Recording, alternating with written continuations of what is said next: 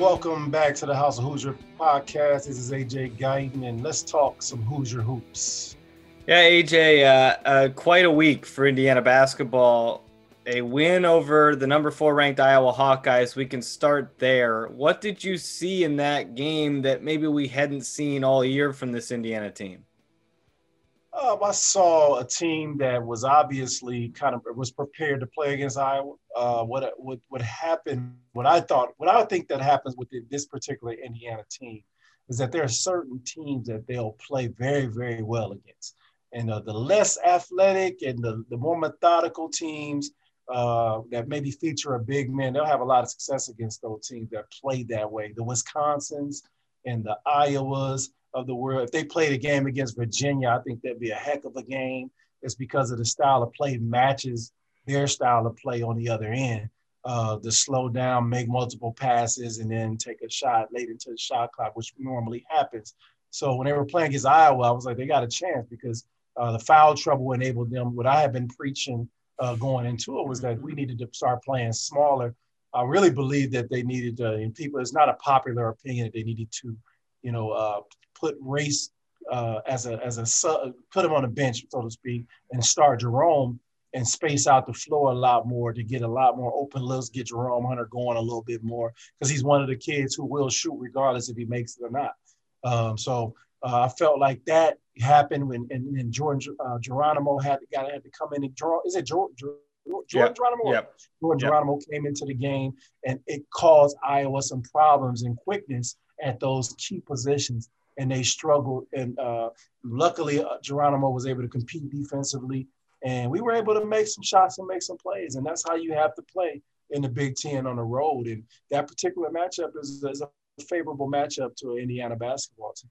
You inspired me. I listened to that. I think it was after Purdue when you were talking, Raphael, and talking about not that race is doing anything wrong, but that it just helps space the floor. And I wrote a column about that this week because I completely agree with you. We'll see if that ever comes to fruition. Then, of course, on Sunday, they give it right back. They lose to Rutgers. In your career, when you beat somebody like an Iowa, an equivalent, maybe when you beat Michigan State or something like that, how hard is it to just a couple days later go out and play again? Do you still feel that high? What do you have to do to kind of keep the momentum going? I tweeted that out, and I said, it's always hard to play the next game against a team that everybody expects you to beat after you just upset a really, really good team. And it's because the other team begins to prepare for you as if you're at that top level team because you just beat another team. And that's a coach's responsibility and job as to prepare Rutgers for the game is to say, look, they just dismantled Iowa. Iowa's one of the top 5 teams in the country. Y'all better play, come with it. And with Rutgers was riding a 4 or 5 game losing streak as well. So with that, I knew it was a perfect storm of all the things wrong for IU. I could tell that, it's already tough when we play against teams that have guards that can create for themselves. And I think those are the teams that a pack line defense struggles against. And Rutgers, unfortunately for them, they played extremely well from the guard position. Geo Baker played well. Ryan Harper didn't play well, but he played well enough. Mulcahy started off the game hitting a 3, and it was like, uh-oh. But the key to that team was the battle underneath, and I think their big guy really, really had a stellar performance, and he neutralized our big guy. And that was in the end, that was the telling part of the game. Once again, I'm used to seeing all IU teams get out in transition, get easy baskets off of their defense. And it's just something that we struggle to do that it's going to continue to haunt us. We have to get easy baskets somehow, some way, pushing it in transition, our wings running, getting stops defensively, points off turnovers. I wish I could see that stat, to really solidify my position in stating that whenever you play this game, it's got to be fun. It can't be a super grind every game you play, because some of those grinders you're just going to come up on the short end. So I'm not surprised that that's the performance that we had after a game like that. I wasn't surprised at all to see that. What's the key to consistency in your mind, especially for a team that it's been such a roller coaster this year of ups and downs. They look good one day, then they go right back to the norm. What's the key to consistency? To me, the key to consistency is finding the lineups that gel and that you're going to get something out of them every time you put that lineup on the floor. I don't question coach's motives. I don't know what happened, but Geronimo didn't get much playing time this game. So it's very hard to create a consistent way to play when, last game, this guy helped turn the game around. It was one of the catalysts. But the next game, he's not playing. So in his mind, he's going to sit there, unless he was injured and it was something that was known before, he's sitting there like, why am I not playing? So now the focus changes when this kid comes into the game.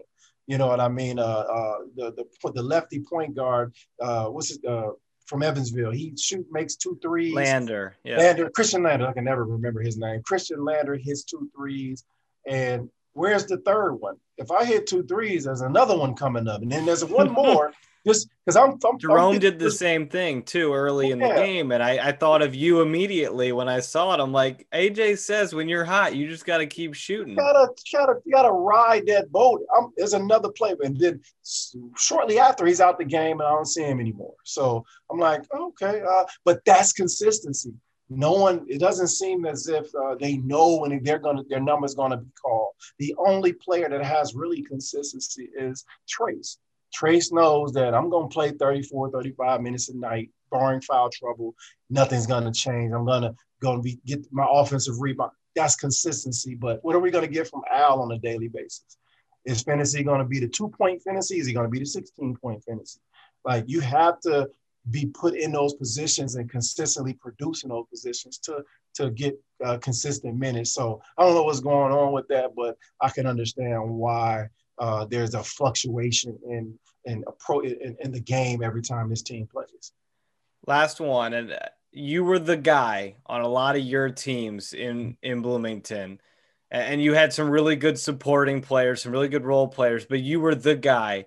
When you look at Trace, does that give him too much extra pressure on a night like or an afternoon like Sunday where he's not performing? Does it feel like he's trying to force it? What's it like to be that guy when you're not playing your best? We're not playing you immediately have to turn your attention to figure out who's playing well around you, make sure that they continue to flourish, and that you try to get yourself going by doing the other things on the court. And that's, defending, that's rebounding, that's energy, that's being vocal. You want to stay engaged into the game because at some point, your consistency and your skill is going to begin to be a deciding factor in that game at some point. You just don't know when. Sometimes it's start to finish. So I know as a player, for me, sometimes it took me a while. It took me a TV timeout to get going. After the TV timeout, I scored 15 points in a row. And it's like, oh, man. But it was a feel of the game and me feeling the game out to see how I could, have an impact on it. And they did it. Sometimes the other team does a good job. Like Rutgers has a big guy. What's the big kid name? Miles Johnson. Miles Johnson is a hell of a player, man. He can neutralize a guy like Trace with his length, with his intelligence. He's not a dumb basketball player. He knows exactly what he's doing on the floor. His offensive rebounds, his efficiency, protected the basket. For our guards couldn't get in there and get finishes. So he neutralized Trace. But there's ways that Trace could have easily thought to get him in foul trouble and neutralize him and get him out the game, but he was never in foul trouble, so Miles Johnson was able to stay and have an impact. So as a leader and as a guy that's going to be looked at as that guy, you got to immediately switch your focus to the other things and other ways. Like when Lander hit those shots, I'm going to the coach like, hey, Lander needs one more. He hit that one, we give him one more. He missed that one, we give him one more. Now we might be done with him. All right, we got what we can get. All right, who's next? Because I need you guys to hit these shots to soften up this defense. So he has to grow up really fast and start thinking like that in order for his consistency, because he's bringing attention to himself by averaging 20 and 9. So, he's going to be number one on the scouting report. So they're going to take him away. How can you help the other players around you get better?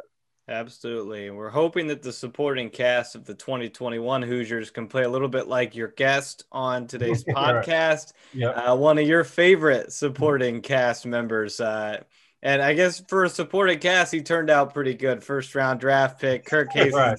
Just an awesome podcast coming up, AJ. I enjoyed listening to you guys talk. Like you said, you lose track of time because the stories are just so awesome. Stories are so awesome, man. And I feel like a lot of our former alum have a lot to say. Mm-hmm. I feel like they bottle up a lot of, don't have that platform to really talk about some of the things they want to talk about. And even with him, we missed out on about 3 subjects that we probably should have covered, and we just kept it all Indiana basketball. But I feel like it's an outlet for those guys, and you look up and it's 60 minutes gone like that. And you're like, man, I'm not even a quarter of the way through what I was going to ask this guy. So, but Kirk is always fun. He always the same vibrant attitude, man. I said in the podcast, he was tough. Coach Knight was tough on him, but he was one of the guys who really, really, listened to what Coach Knight said and not how he said it, and really gritted his teeth and really continued to get better and turn into a 3rd-team All-American and the first-round draft pick. So, this is another great story of the development of a player in a Coach Knight system.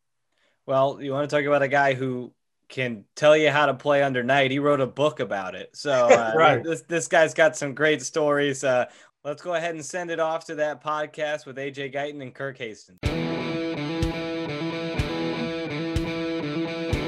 Welcome, everybody, to the House of Hoosier podcast. I'm your host, AJ Guyton, and I'm here with a very, very special guest. Normally I haven't gotten to really interview many guys that I've actually played with. I've kind of started going way back or way forward, but one of my favorite teammates, man, one of the best players I ever put on the Crimson and Cream. I got Kirk Hastons with me. How you doing, Kirk?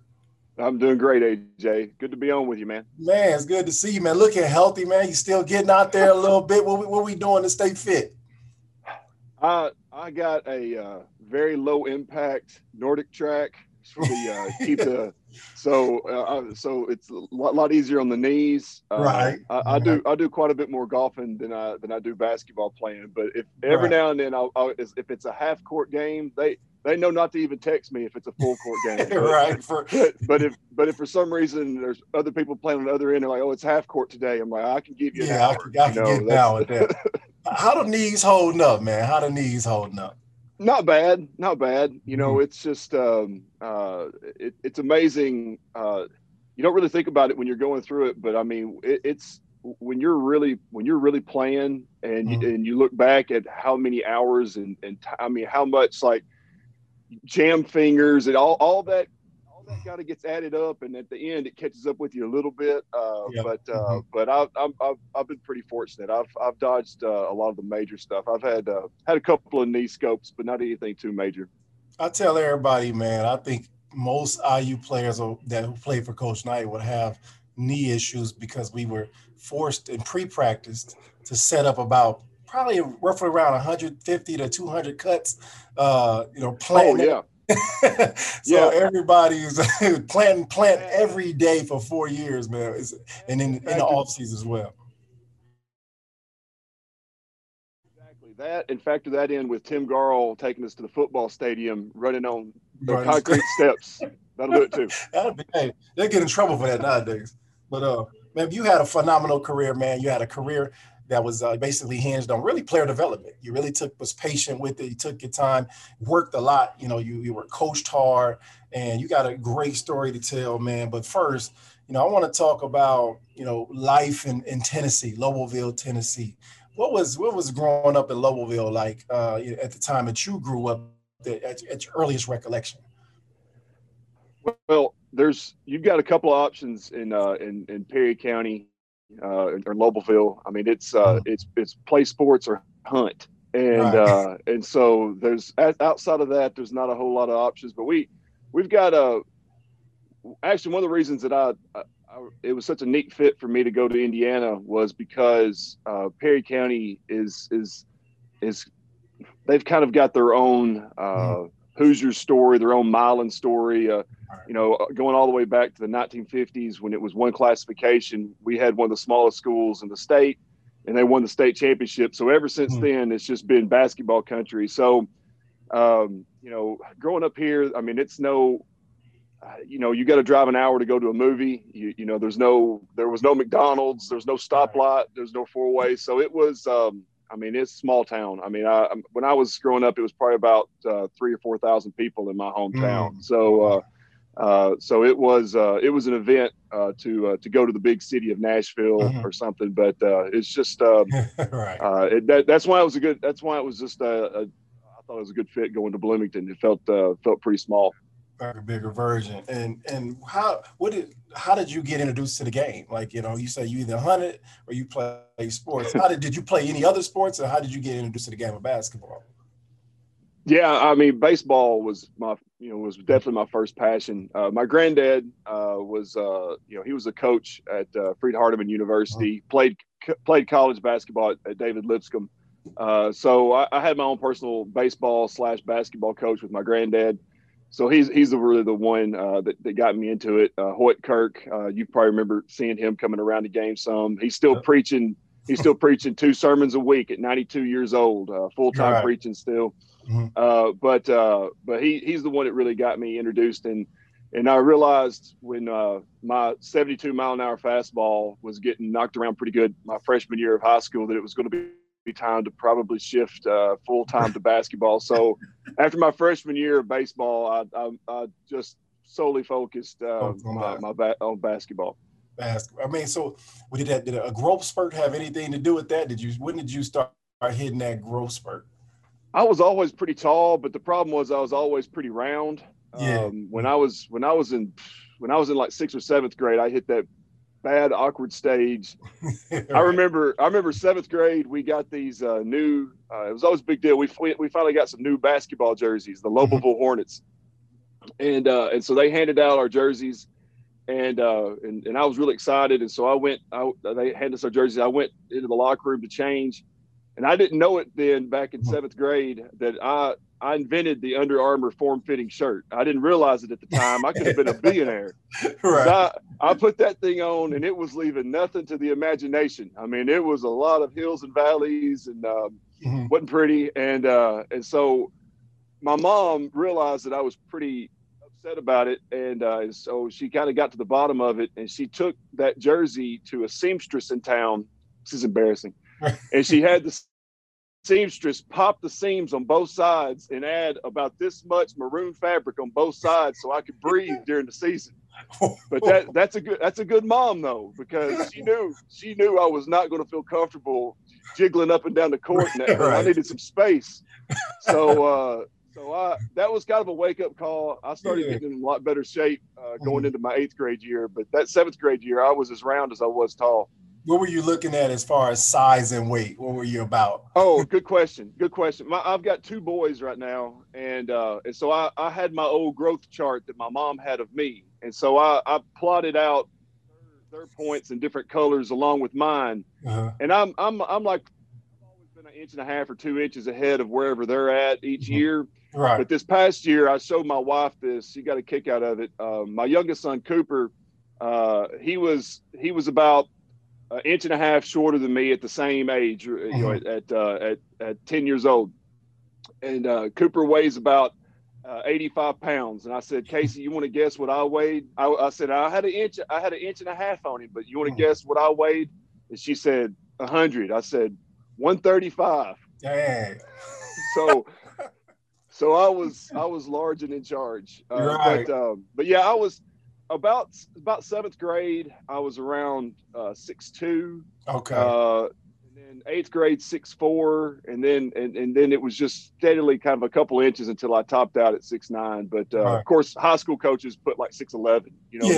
All high school coaches lie. But yeah, what where you get this height from? Where did this come from?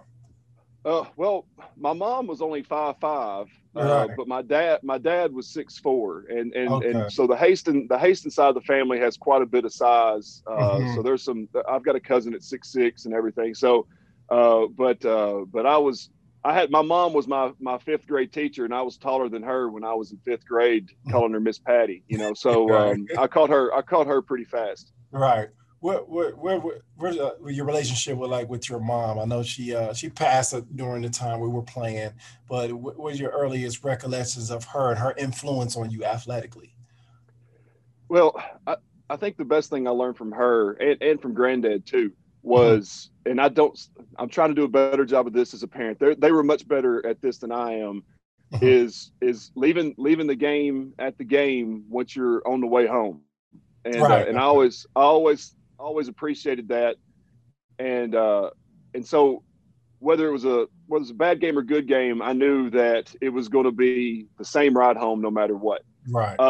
And I think the other thing is that she was a single parent that was a school teacher, so we didn't have, we were struggling, and so she never made me, even though she needed it. She understood that, when I got to 7th, 8th, freshman year of high school, she told me, she was like, listen, if you will, she thought I had a decent chance at getting a scholarship maybe somewhere. She was hoping Freed Hardeman, NAIA, but she just, she said, if you will treat this as your summer job, you don't have to go haul hay, you don't have to go get but you gotta take it seriously. And so I really think that helped kind of with the work ethic approach of, like, at about 8th grade year, freshman, that became my job basically, is just to try to get better. And so she let me do that. She could have gone the other way and said, stop wasting your time with that, we need the money.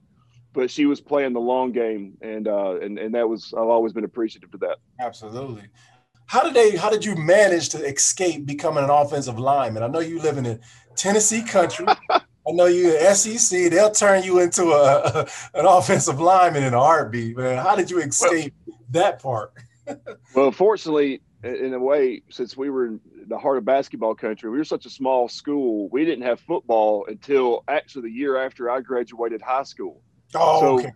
Football really wasn't even on the radar. I mean, even though it was huge on every county around us, it was more of the focus than anything else. But our county, we were slow to get to football because of our size. We had it in the late 60s and early 70s, but it gone away until 98.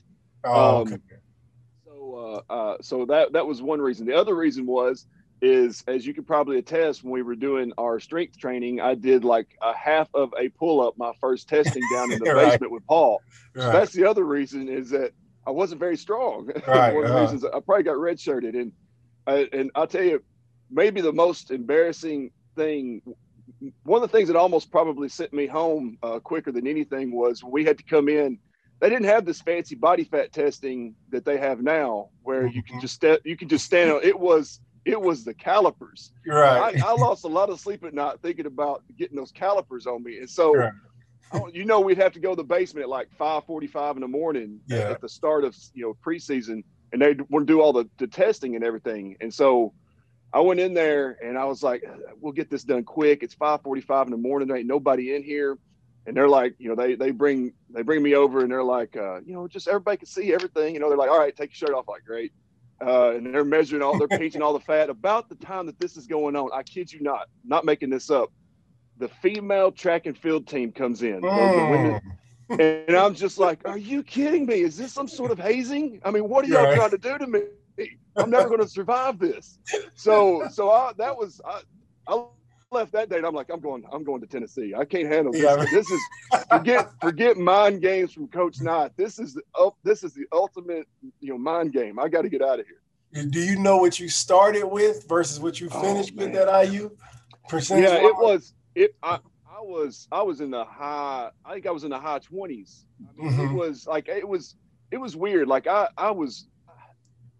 That I was so heavy when I was in like 7th and 8th grade. It's kind of like, as you get in shape, it's kind of hard if you're not doing a lot of muscle training, which I really wasn't in high school. We didn't have a weight room. Right. You lose the weight kind of goes off, but there's no tone. It just kind of just like, and so it was I think I got down to, by the time my junior year, it was around 10%. I never was a fitness freak. I just don't have that DNA in me. Yeah. I have to stay on top of it. I still try to not eat too many chips and fries, or I'll blow up like a balloon. But yeah, it was probably about an 18% drop in a couple of years. Wow, that's pretty good, man. You worked it off. You had no choice. We played basketball year round back then. Yeah. You was gonna be in shape.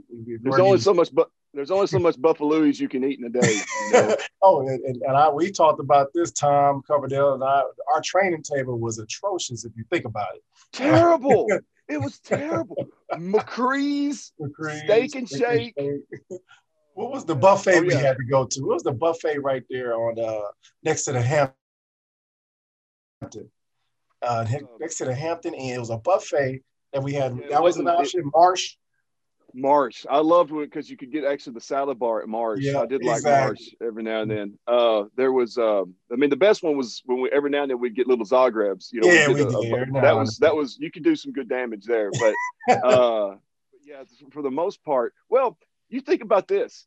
When we would go on the road, it was we'd get to a hotel. And the coaches would go eat, and they would set us up a night. They would just say, basically, go to the hotel restaurant, which was usually kind of, like a kind of sports, it was just sports food, sports bar kind of food. And we would all get just whatever wings, burgers, fries. Then we would all get desserts. Yeah. And then we would go up and watch about 25, 30 minutes of video with Coach. And then we'd get to our rooms, and in the hallways of the rooms, what was there?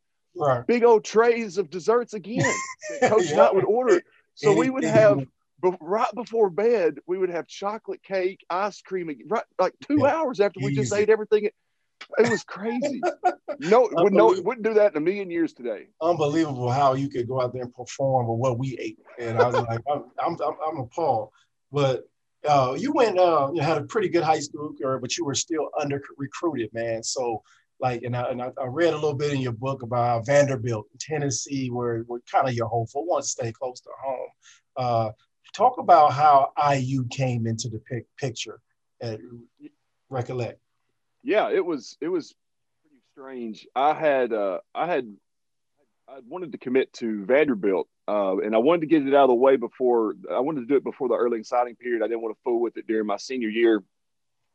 And Vanderbilt actually, about 4 or 5 months before the signing period, Van Bredikoff was there. He rescinded the offer, and I talked to their lead assistant coach later on, and he told me that they had a big falling out because he was just like, because he'd recruited me. Yep. And Van Bredikoff has just decided I couldn't play in the SEC, right. and maybe he was right. Yeah. And so they rescinded the offer, and I went to Tennessee. I contacted Tennessee. And I had been interested in going there. And so wait a minute, Kevin O'Neill. You contacted Tennessee? No. Well, they had offered. Oh, okay. They had offered. Oh, okay. No. They had offered, but I reached out to Tennessee and about a month before the signing period, and Kevin O'Neill was there, and they had just. He said we had just a rush of early commitments, and it was like I think Hathaway and Tony Harris and some of those.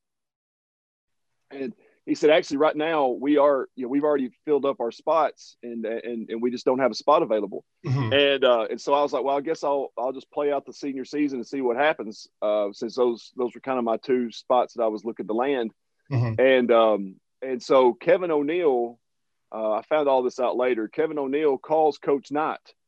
Says, hey, we had this kid that we liked, but we don't have the space for him. He says, I know y'all don't come down, to the South much, but he said, I think that this kid would fit really good into, the way y'all play in the Indiana system. And so Coach Knott sent Ron Felling down to a practice. And then about a month later, Coach Knott came down to the smallest gym that we play on in the district, Clifton, Tennessee. And he came to a game, and I knew he was supposed to be coming. And the girls' game, I never saw him. And while we're warming up, there's just this buzz in the crowd. I mean, people started leaving and going outside, and I didn't know why until later I found out that they were going out to use the payphone because cell phones were just basically bag phones in. They were calling people in town to come to the gym because this was the biggest thing that ever happened in Tennessee. And so I'm warming up, and we all got this one guy on every team you've ever played on. This one guy, Blake Warren, on our team kept running through, and he kept going. As he'd go past me, I've got my game face on. He's like, ooh, Coach Knott's here. Don't screw this up, Hastings. Don't screw this up, Hastings. And but anyhow, the game went good. I never even saw Coach Knott that night. I never even saw him in the stands. Wow. He left at halftime. Oh. And so next day at school, I get to school and I asked my high school coach, Bruce Lattin, I was like, well, have you heard anything? He said, I hadn't heard anything. I'm like, great. That's weird. So I'm in English class and get called to the principal's office for a phone call. And so I go in there and I just pick up the phone. And you probably know this, coach never went much one for pleasantries on the phone. It's like pick up the phone, it's like mid conversation. And he's like, Kirk, I was at the game last night. I'd like to have you come to Indiana if you'd want to come to play for me. And I said, Coach, if you think that I can play for you, then that's what I want to do. He said, we'll send the paperwork. I said, okay. Boom. Never took a visit. Never sat down with him. Never met him. Wow. And it just felt like that was the right thing to do. And so that's how the recruiting. It was like a 3-minute talk. So you never came down for a visit. You never toured the campus. You had already signed when you came down, or committed verbally before you came down. I'd already committed before I came down, and that was probably the wise thing that they already had me basically locked in, because they stuck me with Mike Lewis and Jason Collier when I came up for my visit, and that was it was lucky I survived that. But they actually said I was the easiest recruit that they ever had, because they said that I just wanted Buffaloes brought to me at the apartment. I didn't want to go anywhere. So I was nowhere. Yeah, you ain't want to be. Hey, I'm glad with that group touring you. I'm glad you decided to keep your commitment, man. That's a heck of a story. We talk. Every player who's been on this podcast has talked about their moment. Their recruitment with Coach Knight, and their first time speaking to him, and how short it was and how matter of fact it was. And it's like, it almost gives you no choice but to say, yeah. He's like, are you going to come play for me? It's like, you can't say no, but you also don't tell the general, you know what, I'm going to think about it. I'm not sure. Like you don't tell him that. So it's almost like if he asks you that, you definitely have to say, I'm coming. He was a good closer. He was a good closer. Right, exactly. Hey, so when you get to IU, man, you end up redshirting. What year did you redshirt? How did that conversation come about? And I know every player wants to play immediately, but how did you feel about it? I was disappointed, but a part of me was relieved because I mean. Just being pragmatic at the time, and being on the court and playing against, I don't know, somebody like Andre Patterson every day, right? And trying to guard somebody like Jason Collier, these physical specimens that are just freak athletes. I kind of knew that I really wasn't ready for the Big Ten yet, so I mean it was disappointing, but also a little bit of a relief that I knew that I had some time to get my legs under me, because, I mean, those guys. I mean, Andre was on a different planet, man. I mean, I saw him last year, or maybe I guess it was last year. It was maybe 18 months ago, and he looks like he did in college. Like, I mean, I was like, man, him and Luke Jimenez never age. I don't know what's going on, but like never age. So, but anyhow, that it was disappointing. I thought that I was going to actually right at the beginning of the season, I think was when Collier ended up transferring somewhere in there. Okay. And I thought there was a chance that they might let me come back, and go ahead, since there was kind of a roster spot open, but we still, with Eggers there and man, I mean, it was pretty post heavy at the time. So it was definitely the best thing.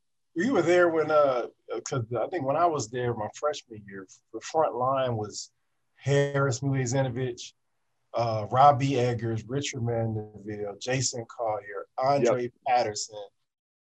It was just like, it was the biggest dudes I had ever seen in my life. And I'm like, and then you go play. Go ahead. No, I was going to say that those guys you just listed is like, if you watch the Liam Neeson action movie, they're like all the villains that are trying to come kill Liam Neeson. Right, exactly. Or Keanu Reeves, right? And John Wick. You just listed a lineup of assassins. Just like Muzinovic was like one of the strongest guys I'd ever played against. Like, that's incredible. You could not, like him and Evan Eschmeyer, when people ask me like, well, who are some of the strongest people you've been around? and they're wanting me to say somebody like, oh, David West or somebody, that I played against. I was like, Harris Mizinovich and Evan Eschmeyer, you could not move those guys. They were houses. No, not at all, man. Hey, we're going to jump into something I call the Hoosier 10. I'm going to ask you 10 questions that only Hoosiers could know. So you answer them to the best of your ability. What dorm or apartment did you stay on campus? Well, I didn't stay in the dorm. Freshman year, you ain't stay in the dorm? It was the first year that they ever let freshmen not have to stay in dorms. And so I got quite the education because I was roommates with Tom Geyer and Rob Turner, Dutch Mathasia himself. So there's quite a few stories came from us three living together. But I think it's changed now, the name of it, but it was was it Village Apartments? It was the one right across from Memorial Stadium. Okay. There was the Villas? I think it was the Villas. Yeah. It was either Villas or the Village Apartments. And so I stayed there. It was an easy walk to the bus, but it led to some interesting times living with those two. What was your favorite restaurant to eat in during your playing days? I would say McCree's was my favorite. Mm-hmm. Quickly behind it was Buffalo's. Both of them were way up there. McCree's, which sadly is not there anymore. I really love that. I remember they used to have a thing where if you went in and you asked for the worst seat in the house, you could get a free appetizer or something. And then it kind of worked. It was like a little secret thing, but then it spread so fast they stopped doing it. But I was a big McCree's fan. Awesome. When the last time you've been to Bloomington? Went back for when Coach Knight came back. I think that was the last time when we were there for that. I've probably been to about 4 or 5 games in the last 3 or 4 years. When I was still coaching, I would take my seniors up for a game. So I actually, starting in about 2011, I was going probably once or twice a year. So I've probably been up there a little bit more than that. So probably about 10 times in the last 5 or 6 years. Playing in the Big Ten, you kind of mentioned this earlier. What player gave you the toughest time individually? Man, I would say Zach Randolph. He was. I know he wasn't known for being just an incredible defender or anything, but you're talking about somebody that was incredibly strong and just, 10 times faster than what people really expect and quick. Just very smart player too. He was always tough to play against. I'd say that Randolph would be up there. Definitely. Thinking back, what was your toughest place to get a win? I'm gonna give you 2 answers. Anytime that we played at Freedom Hall against Kentucky, that was always kind of a weird atmosphere. I know it's not Big Ten, but that place always just had a weird feel to it. But actually, I would say it always seems like Illinois for some reason, and I know that Illinois was really. They were really tough there. Michigan State, of course, was tough, but I just thought, as far as combination of team and atmosphere, I never did feel comfortable for some reason playing at Illinois. It was a tough environment to be comfortable in. To me, all that orange, man, all that orange. Purdue player you dislike playing against the most? Brian Cardinal. I knew that was coming. Why is that, man? I don't know. By the way, did you not think that him? I may say his name wrong. Was it Jax? Do you remember Jax? Jakes. I always say Jax. Yeah. I don't know how, but it seemed like that was Cardinal's son. I know that the timeline doesn't match up, but man, it's just the most, like, just get under your skin, just as a play's over, elbow to the chin. And it was just kind of that passive aggressive, cheap shots that just you absorb like 10 of them, and then you finally deliver one back, and it looks like you're overreacting, and you're the one that gets the foul, the technical. They are so good at that, man. It's so annoying, and it's. I know it was smart of how they played, but I hated it.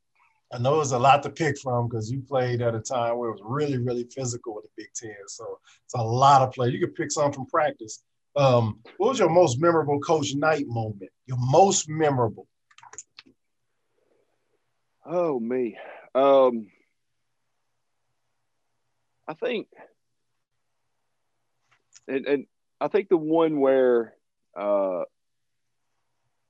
he kicked a player off the team at one point. He ended up bringing him back, but I remember the setup, and I got there to practice one day, and one of the seniors' lockers was completely cleaned out, and all it was in there was 2 items. There was 2 items left that were out of place, and we all didn't know what was going on. The nameplate was gone. All of his gear was gone. We're mid-season. And we go out and we're warming up for practice. And this senior comes out and he's got these 2 items in his hands like this. And he yells down at Coach Knight on the other end. He's like, Coach, what's this about? And like the gym just went quiet. I mean, it was just like, and Coach, and everybody kind of spins their head around and looks at Coach Knight. It was like out of a movie, like a Wild West, Right. So Coach Knight just slowly starts walking towards him. And, and the senior, he still got his street clothes on because he didn't have any gear to put on. And like Coach Knight's walking slowly towards him. I swear, like a tumbleweed went across half court. It's right. Like yes. And so I'm on that end of the court, close enough that I can hear what's going on. And Coach Knight gets down to him, and he's the player's got a sleeve of tennis balls in one hand and a tennis racket in the other. And Coach Knight looked at him, and he looked at the tennis balls and the tennis racket, and he said, "Son, the way you've been playing defense here lately, it's obvious you're not committed to playing a team sport. So I thought you'd be better off taking up an individual one." And he kicked him out. And I was like, "Oh, that was a great setup." And man, it delivered in the final episode. That right. Wow. And so, it was a couple of days until he let him come back, but I just appreciated the thought, the effort, and the delivery. Yeah. And a lot of people didn't realize, yes, Coach Knight can be blunt and just over the head with something, but a lot of times he was able to get points across in some ways that you just that were surprising, but landed an impact, and that was one of them with me. Awesome, man! Awesome story. If you had to put together your own personal 4-player IU basketball Mount Rushmore, who would you put on that list? Oh man, I would go, and I'm gonna forget somebody, and you're gonna say their name. I'm gonna be like, yeah, of course. Off the top of my head, I've just the first 3 that come to my mind anytime I think about something like this is Isaiah, Henderson, and Chaney. And I just can't, that's just kind of my wheelhouse of like guys that I saw a lot of and knew a lot of. And I know if you go back a little bit further, I'm not as well versed in it, but I'd say I might have to go Kent Benson. Okay. I just don't know. That's the first 3 come to mind always are those. And I would put those 3 up. I'd feel pretty good with my starting 5 if those 3 are on it, no matter who my other 2 are. Hey, everybody's has been different. There's no right or wrong answer. So it's just a matter of who pops in your head first. That's what I tell people. So who was your favorite IU player of all time?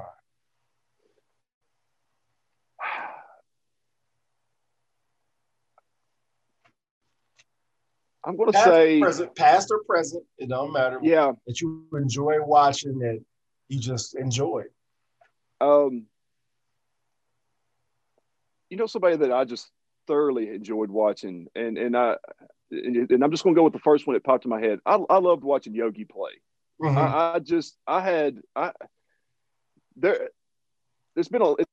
was a long time. Like when you're a kid, you can kind of watch it, you can kind of get be a fan of somebody. It's a little bit different when you're older and the guys you're watching you're older than, But I would say Yogi was one of the first players I'd watched in a while where it was just like you could just kind of see the enthusiasm and the joy, and I don't know. I just thoroughly enjoyed watching Yogi play when that he was one that. One of the first ones that after I got through playing that really did have me wanting to tune in to watch. Right. Awesome. And what past or present player defines IU basketball. So this player is, you think Indiana basketball when you think about this player?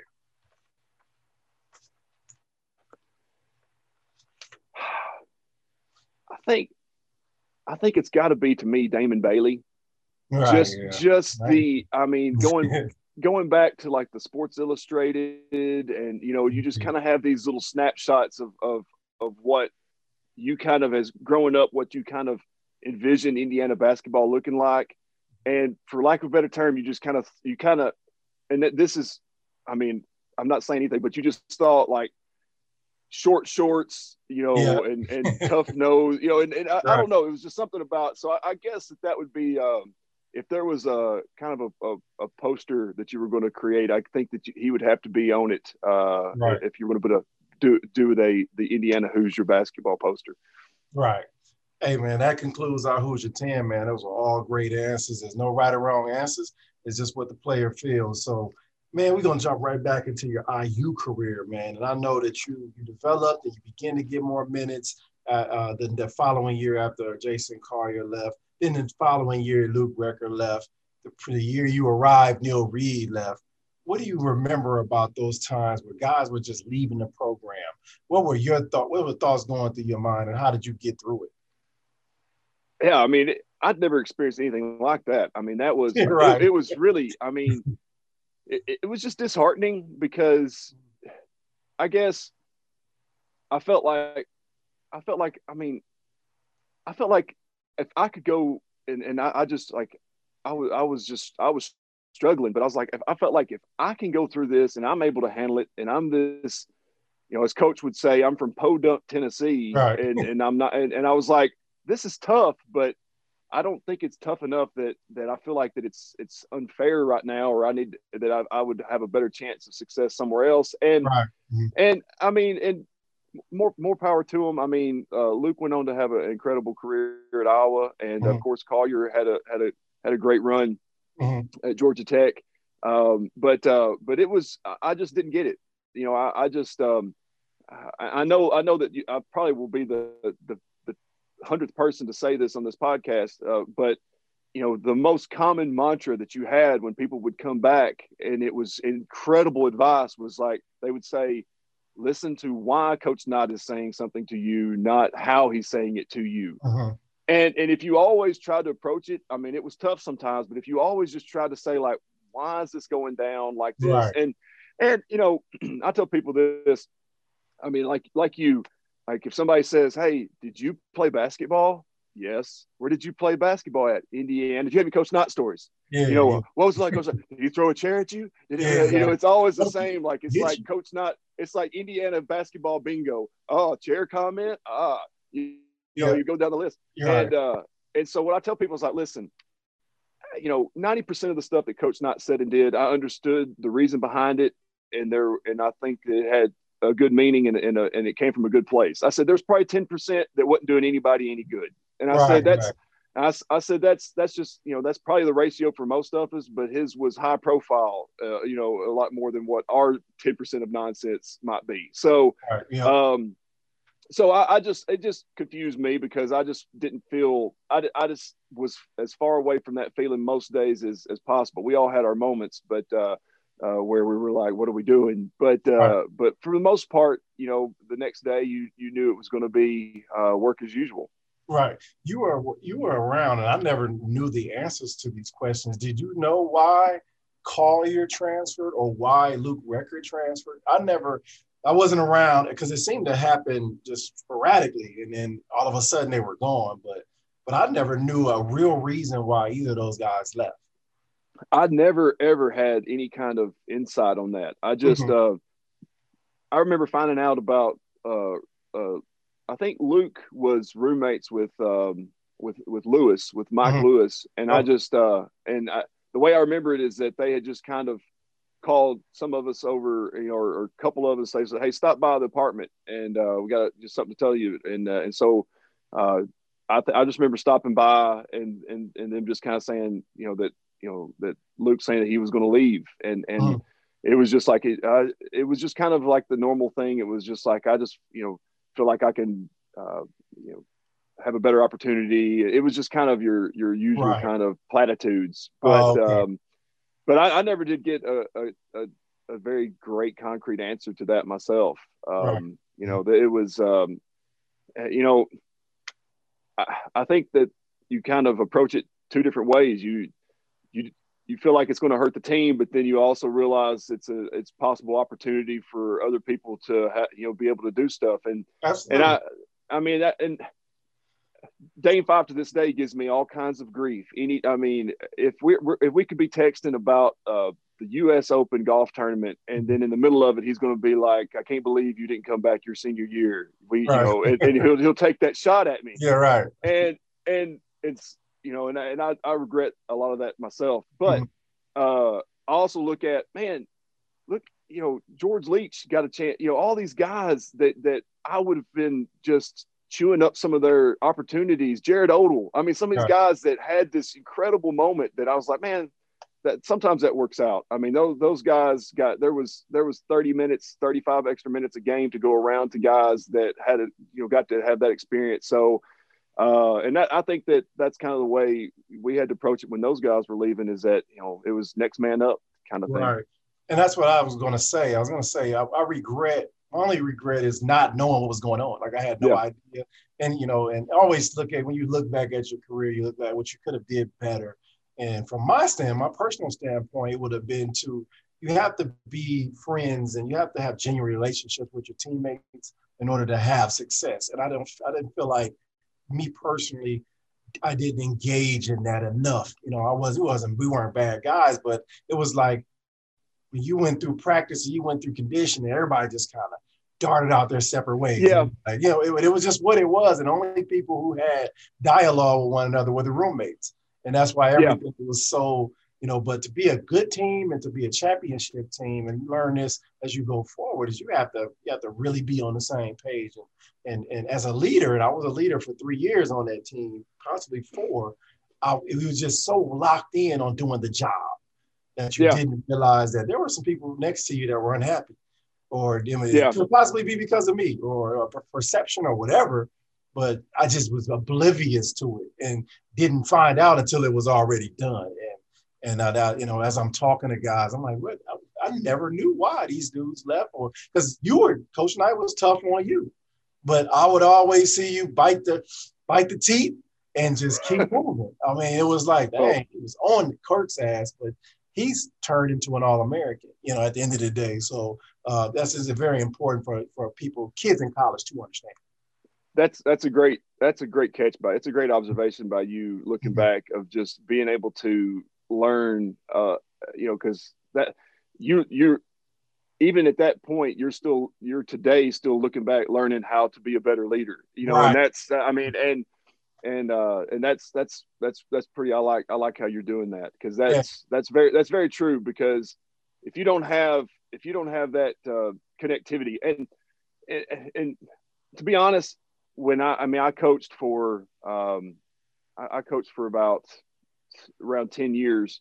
And one of the things that I did, you know, I learned a lot of things from Coach Knight that I used directly, tried to copycat. One of the things that I went opposite of him on was the, you know, kind of the not being as demonstrative towards players in front of them. And kind of what I told my players was, I just told them, I said, you don't show me up, I don't show you up. I said, if we've got something that we need to discuss, or we've got an issue with each other, we take it to the locker room and we'll hash it out. Right. But we're not going to air out our grievances in front of everybody, and especially the other team. And so that was something I felt like, kind of to your point, that we saw that maybe we did opposite. We learned to do maybe a little bit more the other way. Both methods can work. I'm not saying that one way is better, one way is not, but I just felt like, as far as when you're dealing with kids in present day and at the high school level, that you're better off trying to keep it in-house when you have that, and not kind of show the you know, kind of like in The Godfather, where he gets on to Sonny for like, never let anybody outside the family know what you're thinking, right? You know, when he's having the old meeting. But anyhow, that's kind of the approach that I ended up going with that. You know, I learned from Tom Izzo that, you know, you can get on your players, But if you get on them to the point where it affects the emotion, now we talk about the social, emotional side of coaching and playing, that you have to do something to shore that up on the back end. So if I get on Kirk Hastons, I have to be able to go to Kirk and let him know, hey, this is basketball. I don't personally dislike you. I'm not trying to destroy your mentality, but I have to. It's a scales. Yes, a scale. You got to keep the scales at certain. You got and right. Different players need. Yeah, it's exactly. And I know that from their perspective, I know that that's probably what happened. It was too much. It was too much of this and not enough of this. And at that time, it was changing. The game was changing, and we Coach Knight and a lot of coaches had to change the way that they approach things. So. It's very important for coaches out there to know that you have to be able to find balance because the emotional side is a lot more sensitive than it was then. So, you can tell them you're traveling every time you do that move, they'll get mad now. It's like, damn, I can't even coach. So you got to balance it out, man. Your mother passed, and I remember that happening, and I was thinking like, man, I could not continue playing basketball. Like from that moment, I knew you were more mentally tough than I was on a certain level when it came to personal issues. Because I'm a mama's boy too, and I was like, how are you able to persevere, and how take us back if you can. If you don't want to talk about it, don't. But take us back to that moment where you found that out and the thoughts that were going through your mind, and eventually how did Coach Knight. Did he have any part in helping you persevere and get through it? I know basketball does a lot and keeps you busy, but that's something that's just an anomaly, and you just never think that's going to happen, and it did to you. How did you get through that? How Coach Knight helped you? I don't mind talking about it. I think that a lot of times people think that they don't want to bring something like that up, but especially after a certain amount of time, when you get a chance to talk about somebody like that, right. Even if it's in a bad moment, it's you don't mind. But I was actually, you remember Dave Pillar and Brandon Sorrell and Ted Hodges? They all lived together. All those IU basketball manager legends. I know you listen. You're talking about Mount Rushmore managers. Right. But also Jerry Hickey, he was another roommate of theirs. But I would always stay over there at Hoosier Courts, and I stayed over there all the time. And so it was the last day of summer school. I was going back home the next day, and so I stayed over their house until probably about 11:30 at night or whatever.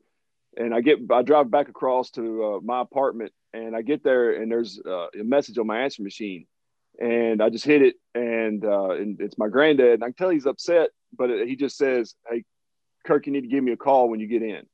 And so, I call granddad, and he just says, there was a tornado tonight, and we lost your mom, and I never had it this. I just immediately went to my knees. Right. Like I really it just knocked me to the floor. And he just said, is anybody, do you have any friends there right now? I'm like, no, I'm just at my apartment. And he goes, go back to your friend's house. I mean, it's like midnight by now. And they were all going to bed when I left. And so I was like, I don't want to bother them. And he's like, no, you need to, he said, go back over to your friend's apartment tonight. And I said, okay. And so I don't know who he called or how the word got around. When I left the apartment, like they were going to bed, and the parking lot was pretty much empty because it was the last day of summer school. All the students were gone. I got back over there, and there was like cars there. Their door was open. There was like 12 people inside the apartment. There was people everywhere that had come over because they knew that's where I was heading back. And so from that point, I don't know who contacted who, but from that point that night, I mean, I had 20, 30 people of the Hoosier basketball family around me from that night. And they got me through that night. I remember just different people at different times. We just go walk through the parking lot and just take a walk. Right. I remember the assistant coaches got there at about probably 1 a.m. I visited with them. They stayed with me for a while. And then the next day, Granddad drove up and picked me up to take me back to Tennessee for the funeral and for the arrangements. And so I rode back with him. When I got back to the house, I walked in the door, sat down in the house for about 3 minutes when Coach Knott knocked on the door. He'd almost beat me home. Really? It was so late the night before that they couldn't get him at like 1 a.m. So he didn't find out about it until the next morning at like 7. But I was already on the way back. So he had flown down with the assistant coaches, and so I just he took me back to the kitchen at my house that I grew up in, and so I'm just sitting there at the kitchen table with Coach Knott, the same table that Mom and I did homework on and wrapped Christmas presents, and and I'll never forget this. He said I knew your mom. He knew her story and everything, and he said I know that you're going to be able to make it through this because you're like her and you know how tough she was. Mm-hmm. And so that was just kind of my little mantra for the rest of that year and going forward, was just that you got to show that toughness that she showed being a single parent, raising a kid, and besides just having having a basketball family, man. I mean, I don't know. I mean, that was a lot, but also, and I don't know if this came from Coach Knott directly or if this was more just Tim Garl, but I want to give Tim Garl a lot of credit. He found me a counselor, and I don't know if anybody on the team even knew this, but he found me a grief counselor to talk to. And so once or twice a week, I would go and just and have sessions with him, just talking through it, and found out some ways that I could kind of some techniques of going off to there was a park in town. I'd go to a park and I would just kind of write in a journal, and there was just some outlets that I found that helped me. But I mean, it was I appreciated Tim getting me connected with that, because that really helped me get through that year too. Awesome, man. And I was team MVP that year, but to me, you were team MVP. We needed you. You still came and you performed. You couldn't tell that, I look back, watch those games sometimes. You try to look and see if you were affected, and you just played the game. And, I think there's nothing tougher than that. There's nothing you have to be more mentally tough to do than to get through something like that. So I commend you for that. Like I said, back in those days, I wouldn't know what to say to you about something like that. Like, what do you say? Like, you know what I mean? Like, hey, man, hey, I give you dap 300 times. Like, what do I do? Yeah. So, it was more just, hey, man, just give him space to let him heal. And at the end of the day, that's what we did. And that was a difficult moment, but you came out a lot stronger, from that situation. But, man, we get back to the happier side, man. Well, first of all, side. Go ahead. No, I appreciate you. I appreciate you saying that. And I did before we left that 98-99 season. I wanted to just show you something real quick. Okay, that is the actual red book of my 98-99 season. Wow. Okay, so that had all of our of course you got all of the notes from all the games. Yes. And everything. But the most important thing in this is in the back. I don't know if you can see this or not. It says AJ versus me, Nintendo game battle. That is the actual list on one of our road games. You and I got to going back and forth seeing who could list the most Nintendo games, original NES really? games. And so on the back, I was writing down the ones that we had listed to see, and whoever couldn't, we went until the other one couldn't list one, and then that was going to be, the other one would be the winner.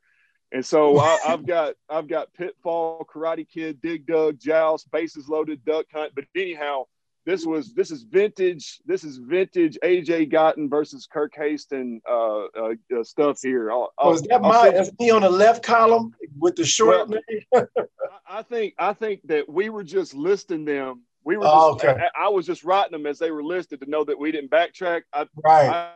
actually put the alphabet here to help me go through the alphabet to see if I could remember any. So I'd go A, B, C, D, E, F, G, H, hoops. Hoops, right. So you ended up beating me in that battle, but that's vintage 98, 99 Red Book material there. Hey, man, among other important things like how to guard Michigan's pick and roll. The scout, yeah. Hey, we're gonna get to that Red Book too, man. I mean, these things roll on because we got so much to cover, man. Kirk Hastons, one of the great all-time greats, man. Not only did you go through 2 transfers, you went through a coaching change. What was going through your mind, and did you even think about transferring after Coach Knight got let go in that summer? First, let me rewind that because this is something I do want to ask you. I feel like 99 2000 was one of Coach's greatest coaching jobs. I mean, we didn't have a whole lot of talent, but we were one of the best teams in the Big Ten. We competed every game. We go into this, coaches. The thing comes out about Coach right before the Big Ten tournament. So we limping into the Big Ten tournament. You get hurt in the Big Ten tournament, I believe. What happened? I actually, it was the game before the Big Ten. I had broken my hand. I'd gotten a broken bone in my left hand playing Iowa, I believe, in the last regular season game. Okay. And so I had a cast, but I had really struggled. I didn't play very good in the Big Ten tournament. Right. And but yeah, I did have a broken bone in my left hand going into the right before the tournament started. I thought it was a knee issue. Oh, now you're talking about the that was when we went to Pepperdine. Yeah. We were playing Pepperdine in Buffalo. Yeah. And it was I came down. It was in the first 4 minutes of the game. Lewis on our first offensive possession, Lewis hit me with a pass on the left wing, and I hit a shot that gave him at that point in time the all-time assist leader record at Indiana. And so we all knew he needed one more, and I was like, if he throws it to me, I want to make this shot so I can be the one that got him the record. So I make that shot, go back down, and Pepperdine guy was posted me up and kind of backed into the side of my knee and tore cartilage and had a ligament sprain and I went down, and that's the first time that I'd ever had an injury like that. I'd never had an injury where like I just couldn't play, like I couldn't straighten my knee out, I couldn't straighten my leg out. And so I was sent to the locker room immediately. And so that I played 4 minutes in that game against Pepperdine. I didn't think you played at all because it seemed like I just remember. I didn't play long. Yeah, I just remember like we were preparing they had played like a zone press or something. They were long, and I just remember I'm like, we cool because we get the ball in the middle to Kirk. Kirk gonna either hit the jump shot, he's gonna go to the basket, or he's gonna make the pass for a 3. But you wasn't there, and it seemed like it was not on the floor because you weren't there. And I'm like, we gonna get our ass kicked. We don't have enough because we don't have that outlet in the middle. And I was thinking, where the hell is Kirk? But I just didn't remember you even starting. I just remember Larry Richardson being in there, and I'm just like, I love Larry, but I need Kirk out here. Or we in trouble. And of course they upset us and beat us in the first round. Ended my career. But it's such a fog leading up into that because of all that was surrounding the team at that time. And I tell people all the time, I say, you guys get on me. I said, but I lived through 3 transfers and a scandal. It's like in my 4 years, it's like, at that time I'm not thinking, I'm just trying to keep playing and win. But having to overcome all that, man, and then to cap it off with not having you in the tournament where I thought we was going to make a nice run because we had a really good team that year. We were clicking on all cylinders. It was so frustrating. It was. I remember Coach Knight coming back at halftime when I was in there with the doctors, and he was just like, why can't he get back in the game? Why can't he play? And they were like, he's done, coach. He's going to have to probably have surgery. And I did end up having to have surgery. Yeah. But it was like first 2 or 3 minutes of the game that it happened. And then I was done. But the year before was we played, I had the broken hand is when we went to Orlando and we played George Washington and then Ron Artest at St. John's. That was the year before. So, but the knee injury happened that year, and that was, of course, that was against Van Bredikoff, who had taken the scholarship offer of Vanderbilt. So I was geared up and ready to play against Van Bredikoff, and so it just really was a kick in the teeth. Absolutely. So what were you going through your mind when Coach Knight got let go? And did you ever think about transferring during that time? I didn't, because I think for two reasons. Being an upperclassman already and already having a redshirt year on me, I just didn't want to have that another year added on of like waiting to play and the uncertainty. So True. And I loved Bloomington. I loved Indiana. Like I had gotten comfortable there. It was definitely a second home. Felt great. I just loved the people there, and so a lot of the guys were ready to transfer, and it was so strange. We would be getting called out of class. Student athletes, we were getting called out of class to meet with the administration about what we needed to do coaching wise to keep all the team together. Right. And I was like, okay, I've got to miss my class professor because I've got to go but anyhow. Yeah, right. we would meet and they would be like, well, what's it going to take to keep everybody intact or everybody here? And it was like these, it was like off the movie Succession or the TV show Succession. We're having these high level negotiations and we're like 18, 19 years old, trying to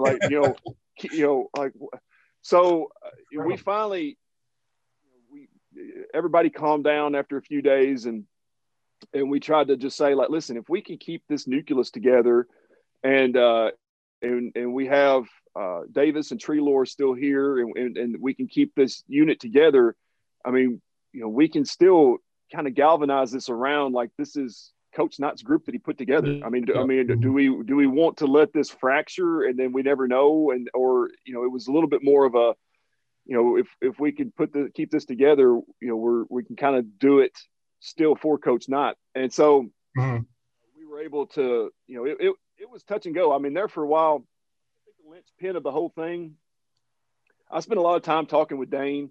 Yeah. And I don't think I had any impact on his decision making necessarily. Right. Dane's going to do what Dane's going to do, but and he had a good network of family and friends to advise him. But I mean, I really felt like if Dane to stay or if Dane would stay, that everybody else. But if that one person, especially like him, if he left, I thought it's going to be an exodus.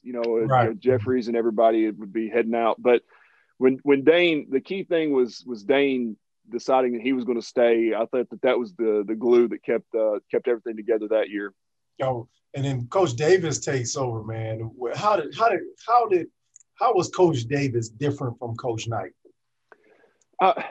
Totally different atmosphere, and I'm not saying in a bad way. I mean, it was. I really enjoyed Coach Davis. I enjoyed playing for him, and thought that it had a much more. Looking back and then going on and playing some professional ball, it was a much more of a pro style offense. A lot more set plays, and so, but not as much of the motion. But I like that. I like playing both ways. I don't think that there's one way that's better than the other necessarily, but. But it was a little different. We were playing a little bit of zone here and there. I think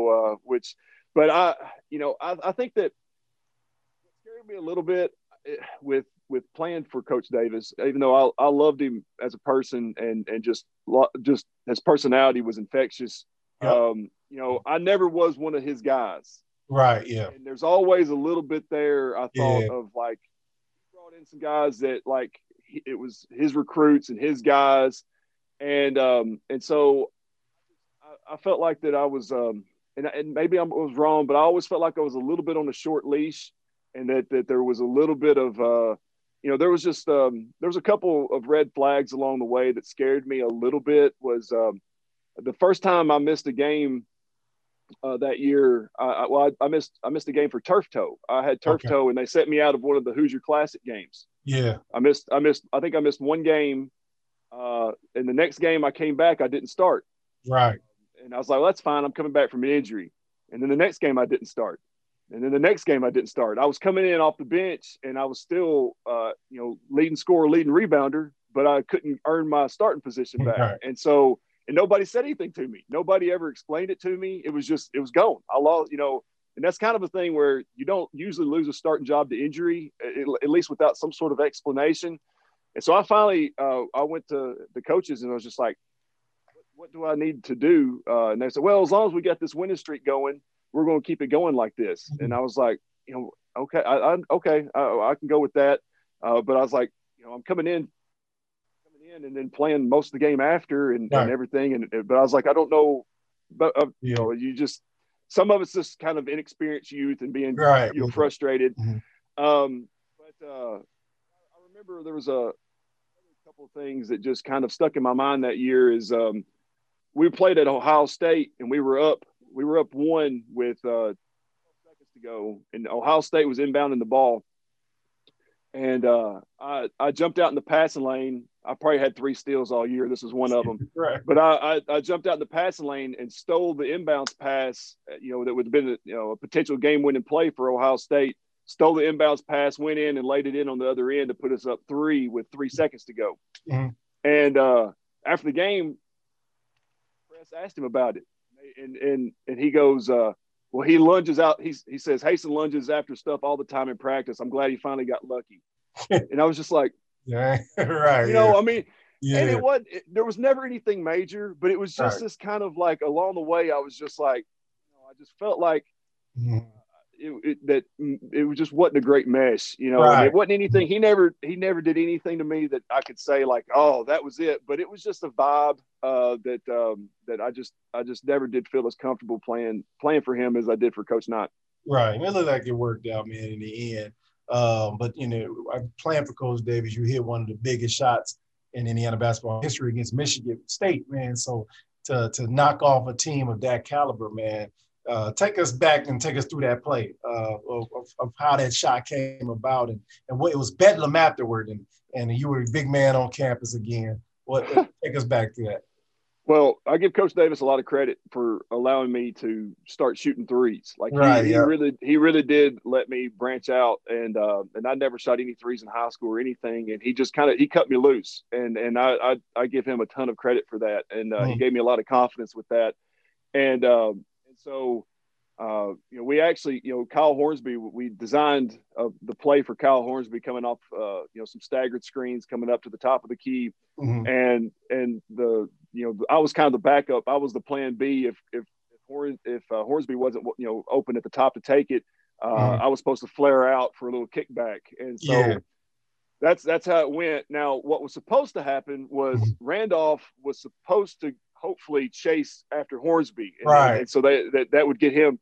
He didn't go because, like I said earlier, he's a smart defender. And so when I caught it, I got it back, Randolph's just right in front of me. Right. And luckily, Zach's an incredible player. But luckily, if there was maybe one player in the Big Ten I could jump 1 inch higher than, it was Zach. Exactly. He wasn't just he didn't have just incredible hops, had everything else though. Mm-hmm. So I was able to take one little escape dribble and get the shot off over him, and fortunately it went in. And I tell people I've taken 2 game-winning shots in my entire basketball career. One, we were down 1 my junior year in high school in the state championship game, and I missed it. And the second one was against Michigan State. So all time I'm 1 for 2. But 1 for 2. Luckily, Coverdale, I got on the bottom of that dog pile, and luckily Coverdale came in and pulled me out because it was getting dark and pretty heavy at the bottom of that. But Coverdale just started throwing people off like King Kong Bundy in a Royal Rumble. But right. It was that was a pretty special day. Awesome, man. And you hit the big shot, man, and they rushed the floor, man. And I'm sure there's no feeling like that to make a game-winning shot in Assembly Hall. You know that feeling at Michigan State, though, don't you? Yeah, definitely. I know that feeling at Temple. Temple. Yeah. Home against Temple. So yeah, that place exploded. You hit a big one at Michigan State too, didn't you? I think we ended up going into overtime, and we made. Morris Peterson hit a big one to send it into overtime, but we had I think I had a 6-point lead with about a minute 10 left. We missed the front end at run of a 1-and-1. And I know I had a great game. I know against at home, I hit one to tie it. And then I shot the air ball for the Lynn Washington to lay it up. And then the one against Temple and Penn State. So, but yeah, it was, I mean, it's nothing like hitting a game winner in Assembly Hall. That place explodes. And it's like you can't hear anything. That was one of the things that blew my mind as my first year there. Of course, I was just watching games on the bench. I could not believe how loud. I've told people that you could be at half. Somebody could be shooting free throws, and you could be at the 3-point line, and you're trying to scream at them like the next play or the defensive assignment. You could scream, and they would not hear you. They would not know anybody was near them. I mean, it's unbelievable how loud that place was. Unbelievable. You gotta learn sign language real quick, man. Last but not least, certainly not least, I want to dive into this classic right here that you penned, man. Days of Night. You talked about how this idea came about, but your mother was the one who initially told you to make sure that you kept all those notes and that you kept a journal of your experience in Indiana. And that's some forethought for you, because I don't know where my red book is. I couldn't tell you what happened to it. And now once I saw you pen that book, I'm like, where's my red book? Why I throw that thing away? Because you have, and you still have that red book. That's what you just showed me right there. Yeah. And it is the reason you was able to pen it. So those who don't have that, go out there and make sure you get this. I had to start rereading it because I read it at Northwestern in the middle of a season, and you're just not focused in the middle of the season. So preparing for this discussion, I started reading again. I'm like, and the memories start flooding back. And I'm like, man, I got time to focus and really read it. What was the thought process of that went into creating this book for the Hoosier faithful? Well, I was just going through the attic, and I came across, the red books that I stored away. And how many did you have? I had 3 of them. I'm missing one. Yeah. I don't know what happened to it. I had 3 of the red books, and then I had this journal that mainly is from my freshman and sophomore years. My mom had given me this journal and just said, hey, you're going to want to remember some of these stories type things, And so just, when and so I would write down people that we met. Like I started keeping a list of people that would come by and visit, Manning and Archie would come by, and I'd write something about, just so I could remember it. And so I had a bunch of stories. What I started to do in the red book, though, because Coach Knott every now and then would check out your red book. He would kind of like thumb through it, and he would say crazy stuff sometimes, some funny stuff. and I didn't want to write. I would want to remember it. And so I would, but I didn't want to write in there and be like, Coach Knott just called Bobby Crimmins. I didn't want to write that down because he was like, why is Kirk writing this stuff down? Mm-hmm. So I would have to like in the margins, I would almost like write in code. Like I would be like, RMK, B, and I could go back and kind of decipher it later just so I could remember that story, because I don't have the greatest memory in the world. Right. But I just tried to write down a bunch of stories like that. And once I came across it, I guess, the way I kind of the overarching had going into it was plenty of negative stuff out there on Coach Knott. Right. Exactly. I mean, any ESPN documentary, whatever, it's just there's plenty. If they're going to talk about Coach Knott, the first thing they're going to do is show 2 or 3 terrible things. I said, that stuff's been covered. I said, going back to the scales thing that we were talking about earlier, I was like, I think that a lot of Hoosier basketball fans might like to at least, see some of the other side, some of the comedy, some of the funny lines, some of the stories that maybe would balance out, because if nothing else is out there, everybody's going to be like, well, why did anybody ever want to play for this person? It makes us look like we're crazy. Like we're crazy, yeah. Seen that way if everybody just knows the 10% of the bad Coach Knott stories that are out there and not see the other big percentage of other stuff that was going on that we saw and experienced. So that just trying to balance out the scales a little bit, and selfishly, you just, for my family and my kids and stuff one day, I mean, I'm not going to be able to remember all this or get it all in video to them. So like, hopefully they'll be able to know what it was, the experience was like one day when they're older. Right, man. So what was that conversation like? Because, stuff like this with Coach Knight can go either way. So I know you probably approached him and said, hey, Coach, I'm writing a book on you, man. Was it complete? Man. Was it complete before you asked him, or did you ask him before you wrote it? And what was his response? I start sweating you just talking about this whole process. That's a tough, you don't understand. That's a tough conversation, man, with a documentary or a book, or that's like landmine. I mean, you're looking. So I actually didn't even tell my wife that I was working on this book for about a year. I would write after she'd go to bed. I'd write at night, or I'd go to the basement and I'd work on it. And I had about 8 chapters done, and I'd sent it to a couple of people, and I'd gotten some, I'd gotten to the point where it looked like somebody was going to be interested in getting it or publishing it. Yep. And then I told my wife that I was even working on it, because there's nothing more annoying than that person that says, hey, I'm working on a book, anyhow. So I wanted to say I've got a book ready to go. So once I got I knew that I could be doing all of this and it just not matter, because Coach Knott torpedoed it. So I printed off a copy, one of these Kinkos. I printed off a big old thick copy. It was about like this, one, and mailed it. I told Miss Karen, Coach Knott's wife, about it, and I said, listen, I'm going to send you this. Read over it. Let me know what you think. Before I go forward with it, I just want to make sure that y'all are comfortable with it. And so,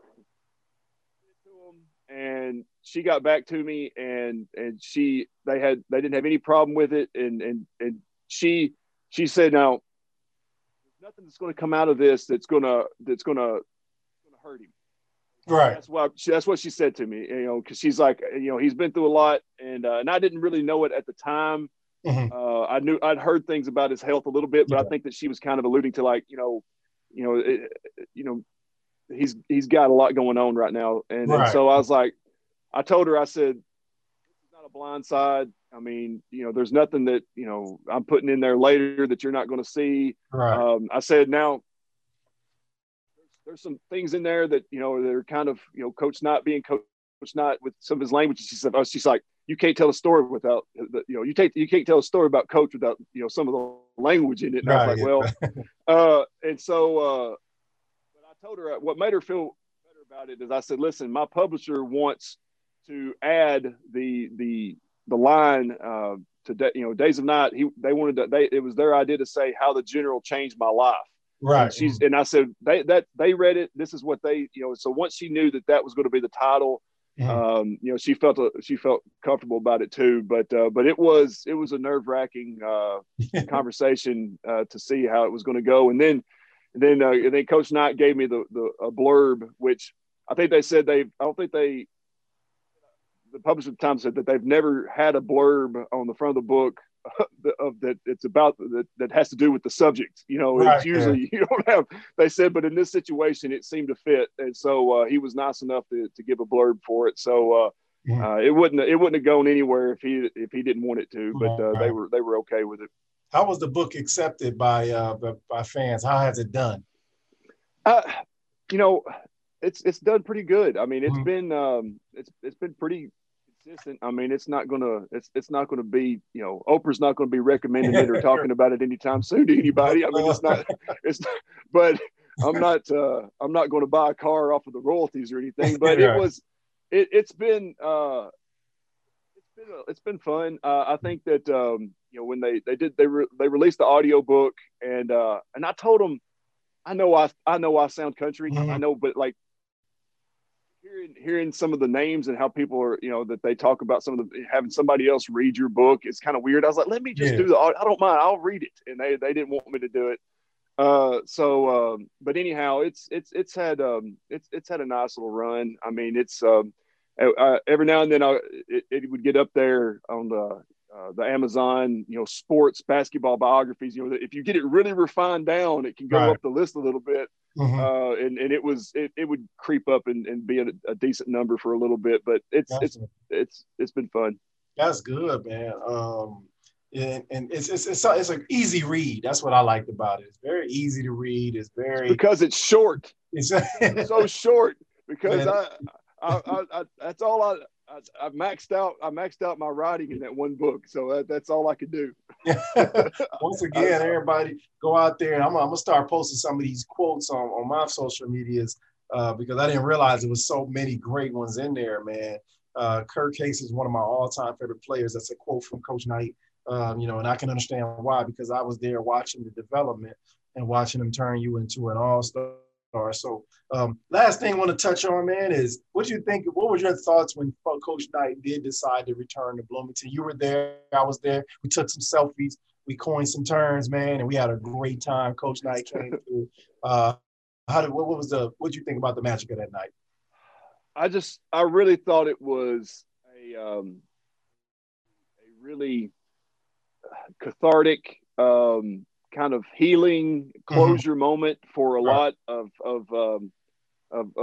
people associated with the Hoosier family, whether you're a manager, a doctor, trainers, players, fans. It was just something that I didn't think that we would see, and just to see what it obviously ended up. Coach Knight never would be too emotional about anything. You very rare. I remember when he got fired, I went out to his house. And they were packing up their house, and I knew they were getting ready to leave. And I went out to visit with them, and I gave him a hug on the front porch, and it was the most awkward hug you've ever had in your life. It was. If you go out, if you want to get a feel for the awkwardness of it, go out to your front yard, and just hug the tree in your front yard. And it was kind of like, because he's a big guy. So he never was much on that. So to see how emotional he was, and you could see how obvious how it touched him. That's why there was a lot of grown men crying in Assembly Hall and at home probably too. But it was just special to and there's been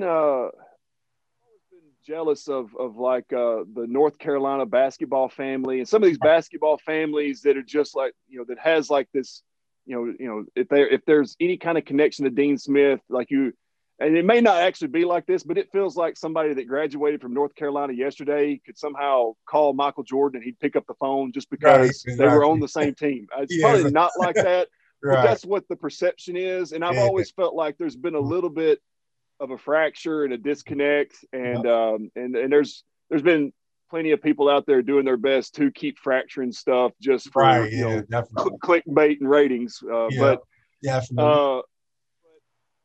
I just think that in the grand scheme of things, Coach Knight brought together a lot of players that a lot of times overachieved and graduated and won basketball games. Clean program, and there's a lot of things that you can say that are negative, but when you just look at the totality of that, it means a lot to kind of have him come back and experience the love that a lot of us had for him for those reasons. Absolutely, man. We had a heck of an experience, man. I wouldn't trade it for the world. I'd do it all over again. was an experience that was very unique because, you know, I remember I was in Italy walking down the street playing in Italy. I played in Bologna. I saw you played in Capo Orlando too. We ain't gonna get into that, but I played in Bologna for a few years. And there's a guy just walked out the store. It's like, hey, Jay Guyton. I'm like, I'm in Bologna, Italy. Play for Bobby Knight. Like, and you know that how? Like, you know, and then just how special playing for IU is. So, you know, we would all do it all over again. And like, but the point of this podcast is actually to bring all that full circle, man. And the end of this podcast, what we like to do is have an all IU reunion. You know what I mean? A real one where everybody's there. It's not Crean's players, it's not Knight's players, it's not Coach David's players or Sampson players. It's IU basketball. And we have a very unique story to tell, man. And I'm sure that would be an amazing experience if we were ever able to do that. I'll put the pressure on Isaiah, who I had on the show. I'll put the pressure on Quinn to do it, and any other OGs, I'll call them, that come on the show. I'm putting the pressure on them to make that happen. Those two guys have handled pressure pretty well in their careers. Absolutely. I think they can handle this pass and do the right thing on that, hopefully. But I appreciate what you're doing. I appreciate what you're doing with this. I mean, stuff like this connective tissue that you create, bringing people in and talking things. It ends up networking and just connecting more and more people to it, and hopefully it continues to snowball. But I appreciate you doing it as well. I mean that's I think this is a great thing that you've got going on here, and I wanted to show you something real quick. Okay. That I was. Everybody's going through some quarantine cleaning in the last few months, so I came across. I don't know how I ended up with these, but I'll be glad to send these out if anybody will message me where they need to go. So I got from somehow from the locker room. So I got that one. I've got that one. Classic. I got a vintage Washington, and somehow I ended up with a vintage Gotten. Wow. So you let me know. Classic. You send me your address. I'll make sure that you get your original nameplate sent to you. I have no idea how I got this, but I'm glad I found it. You just took a bag and just started just throwing, and it was a smart move. Like it wasn't. Hey, that stuff would be gone. That stuff would be gone. You know what probably happened is the coaching change. Like they started moving that stuff out, didn't they? Like, you know, changed the locker room a little bit. So I probably did the same thing. I'd have collected all that, kept it for the fellas. I'm gonna tell Luke you got his, and Lynn you got his. We need those things. That's all we got left. A jersey, hit me up. Flag, a picture, books. That's all we got left, man. I'm gonna get that out you. Hey, to finalize, man, recap your Indiana career for us. Tell us what type of player you hope that the Hoosier faithful saw that came in and the one who left. And kind of break it down to them what you hope they saw in you as a player.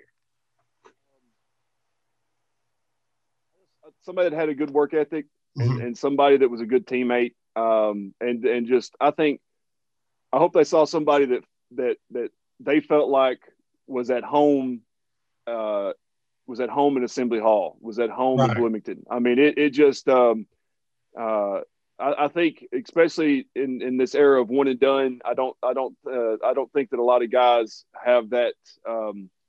You get that feel and that connection and like there like you can speak to this more than anybody is like when you're there for 4 years, I mean, you just like you get used when somebody asks you what your home number is, you think of your number there, in Bloomington, and so I think that comes through on the court with some guys. You can just feel that, and I just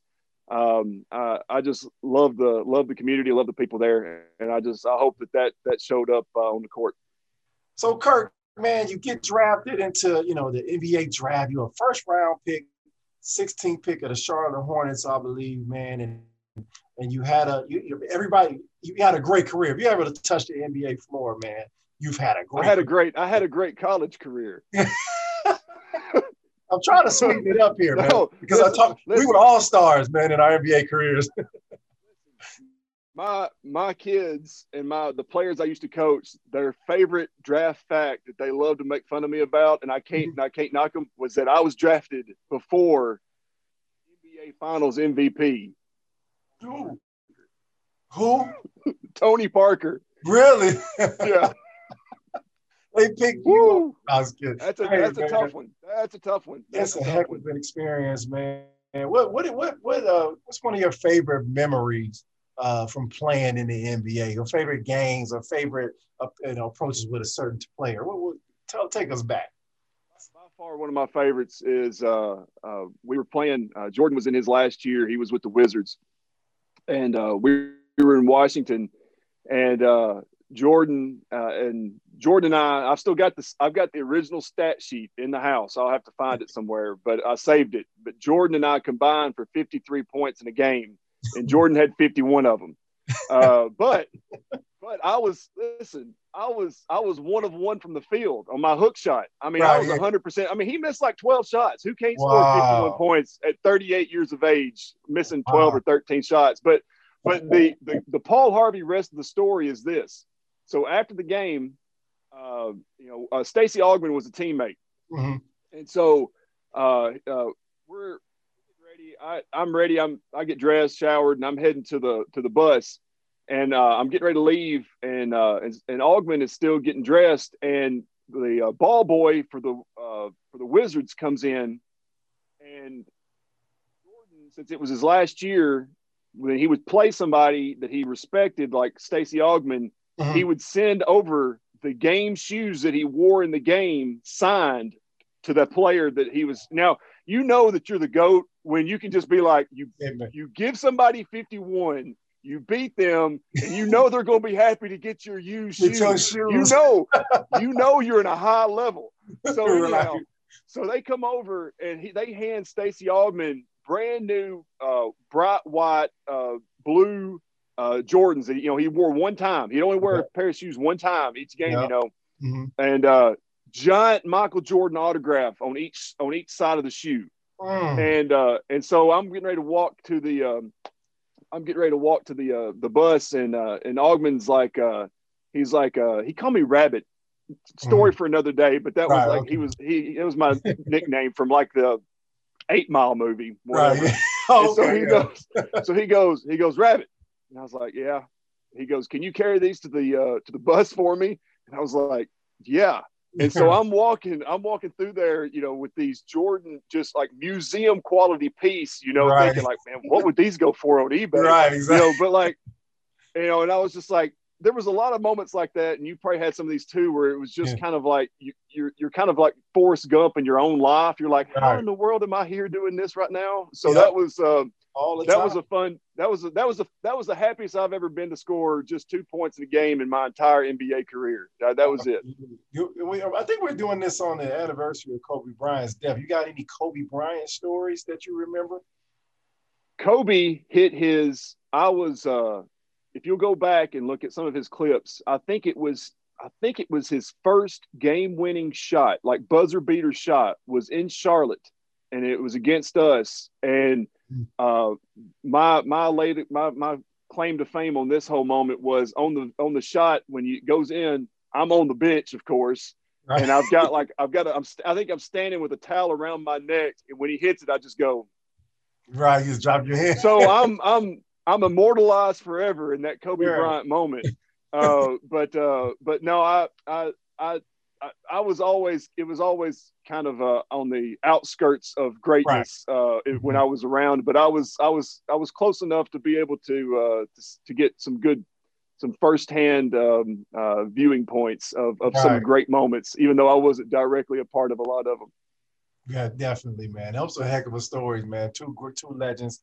Rest in peace, Kobe Bryant. But you were one of there was a Mount Rushmore to some of those genuine, fun people. You would be on that Mount Rushmore for sure. And, I appreciated you showing up to my Hall of Fame induction. I didn't expect you to be there. You came there, supported, appreciated that, man. That was a big time move. Did you get inducted? No. But listen. On this podcast, it's time. I don't know what y'all waiting on. He announced his retirement 15 years ago. It's time. At this Mount Rushmore exhibit that we were talking about a while ago with the 4, I am glad to be in the parking lot parking cars as long as I'm somewhere on the vicinity of the national park of Hoosier Nation, you know. So I'm like, I'll point you like, hey, listen, that's where all the trophies are, where all the monuments are.